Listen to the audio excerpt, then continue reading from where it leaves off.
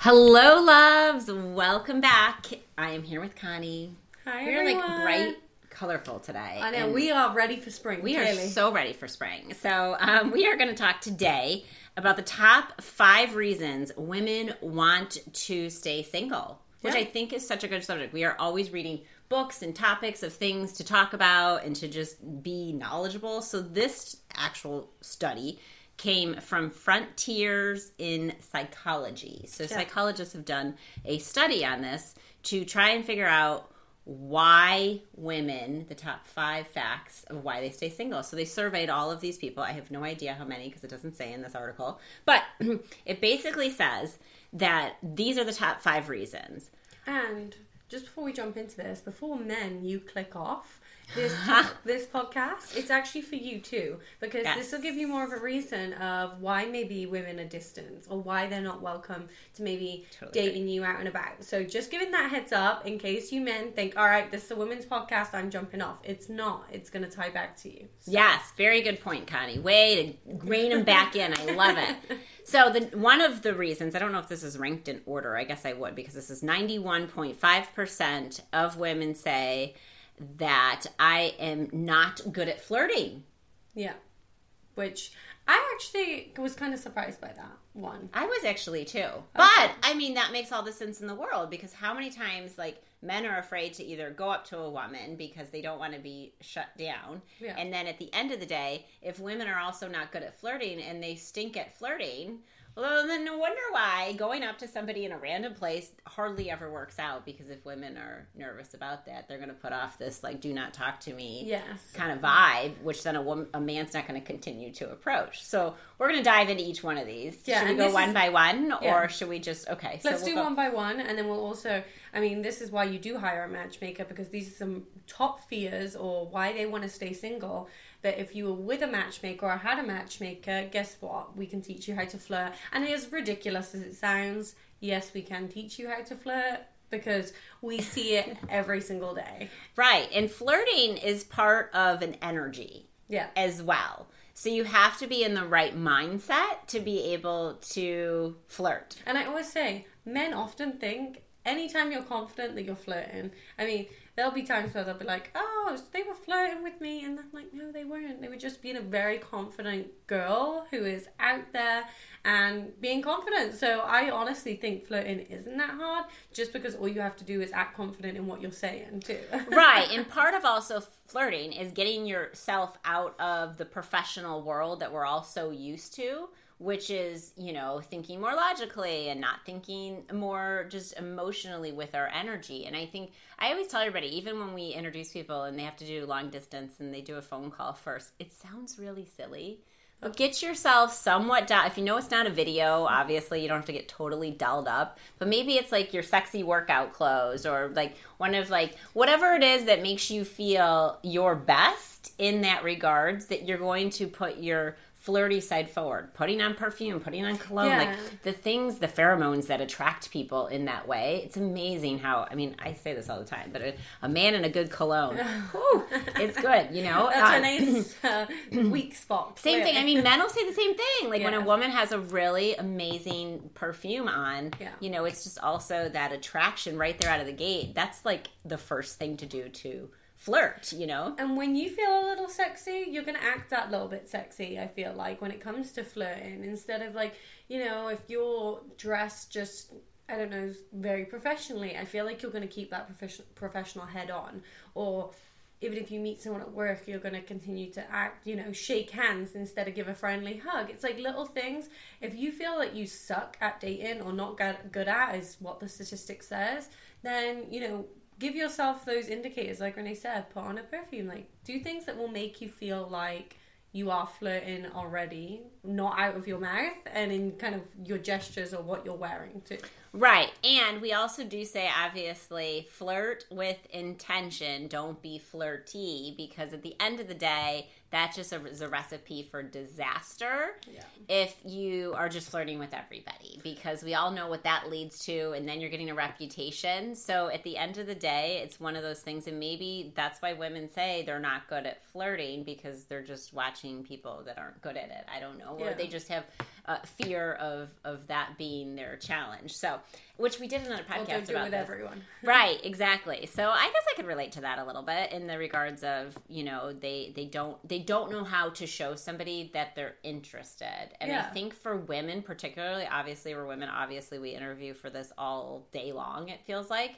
But they need to really put their boss hat, their business suit, and come into it with, I always say, like, girls wear dresses, don't wear your suit pants, because men want to define the difference between male pants and, like, women's pants. You know what I mean? Like, they definitely want to have a woman that's feminine and flirty in a dress, and, like, it's something like that. So it's really, really important that you put on your flirty hat when you're going out on a date. You feel that way. If you don't feel that way, you're definitely not going to come across flirty. Like, if you feel in your worst clothes, you hate your clothes, and you're going to go try flirt, the whole time in your mind you're just going to think, I don't look good, I don't like the outfit I'm wearing. So switch it up and put your best foot forward, and then you'll soon be able to flirt at ease. Absolutely, I totally agree.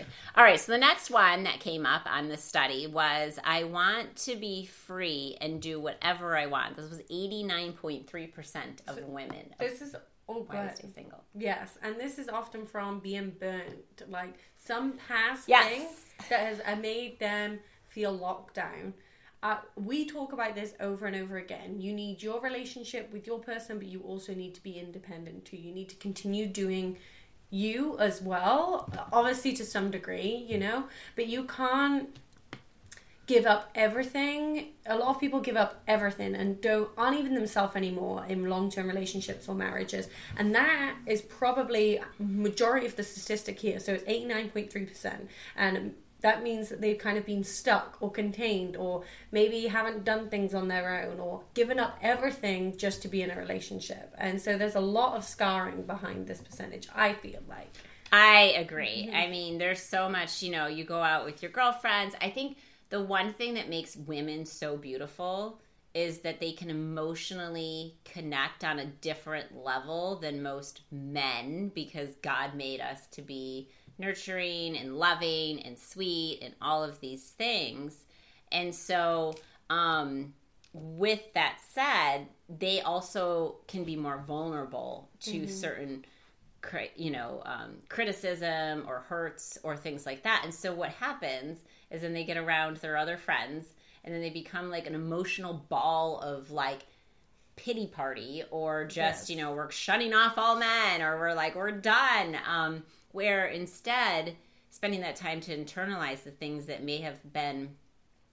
could have been better or taught or learned, so that you're not feeling like I am all woman and I don't need somebody. I think the world has really changed to a place where like women can do the same thing men can do now. Yeah. And women have to also, do all the things that men used to do. Like, they are providing now for households. They are doing all of these things. And it's really tough being a woman ourselves to not really know where your place is in the regards of like having, like a man, a wonderful man still believes in the traditional beliefs of like wanting to take care of those things, know, but then there's other people that then really struggle with that because women have fought so hard to be so independent, and then it's so hard to allow a man to come in because of that. So they feel like, I want to be single for the rest of my life because they're used to doing it on their own. So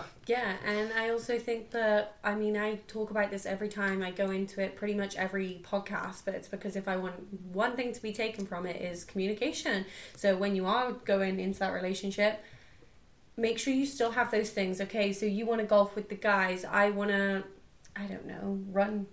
Let's not say run. Shopping. Yeah, let's say something that sounds enjoyable, because running is not. In my eyes, I'm kidding, obviously. If you like to run, go run. But, make sure that you still have that time on your own. Or if you love to travel, even me, myself, this is a great kind of, even relation to me is I still travel on my own without Jeremy, and we do our trips together because that's good for me, that's good for my soul. So don't feel like you're giving them up. Just feel that you're very clear on communication when you're going into these relationships or what it looks like to you. So whether it means a trip a month or it means a trip every 4 months, like just make sure you're both on the same page there, and also work with a matchmaker again, because then you're going to be on the same page from the get-go. Right? And then you find the love of your life, and then you sail off to the sunset, and there's no more doubt or questions, which leads us into the next fact or statistic is 83.1% of women fear that they will get hurt. And this is where we talk about loving yourself and healing before getting into that next relationship. And I mean, there's always probably going to be some fear or an ounce of something there that makes you maybe doubt yourself or the past you've been in, or, you know, whether, I mean, even emotionally, mentally, whatever you have been through, hurt. I mean, I would say probably, I don't actually know the statistics, but it's got to be at least 80% of most women have been hurt in some kind of relationship. Actually, 83.1% to be particularly down to the number. So says this Frontiers in Psychology. But yeah, and the reality of it is like the reason you have a fear of being hurt is because you never actually, like you said, mastered overcoming or forgiving somebody, and it's better of lost and loved than never loved at all. In order to get to the right person, so you no longer have a fear of failure, is to unfortunately kiss a couple frogs along the way that might not be your forever prince. And so, but it will teach you so much. Like, as hard and as hurtful it may be, it will teach you so much. I mean, I was just talking to a friend, and she has been through a really, really rough time, and she was like, you know what, I can sit back and be glad that it happened to me because it's taught me exactly what I do want. And it takes a lot to get to that point. It does. But really doing that self-reflection and self-work to make sure that you kind of don't fear that hurt, and if that person isn't for you, you just understand that it's not you, it's them, and you're going to move on to the next person. And I say this, I feel like all the time, but you know, people don't know how to do the art of starting a relationship anymore and continuing to try to figure it out. Who knows if it's the one? But I think part of not getting hurt again is, which brings up to the actual next statistic, is 82.1% say the reason they are not in a relationship because they are too picky. And normally this relates to attraction or... Right, which goes back to the whole reason of they don't want to get hurt. So they've put up these walls, there's barriers, or these blockers now to not actually let somebody stand up to their level of their expectations and actually start a relationship. So then there's other people that sometimes they come to us, all, you know, different ages, and they really don't have a lot of relationship experience because they have also been working really hard in their career to be as successful as where they are today, which is understandable. Like when the more time you put into that, the more obviously you're going to be successful and not be distracted by a relationship.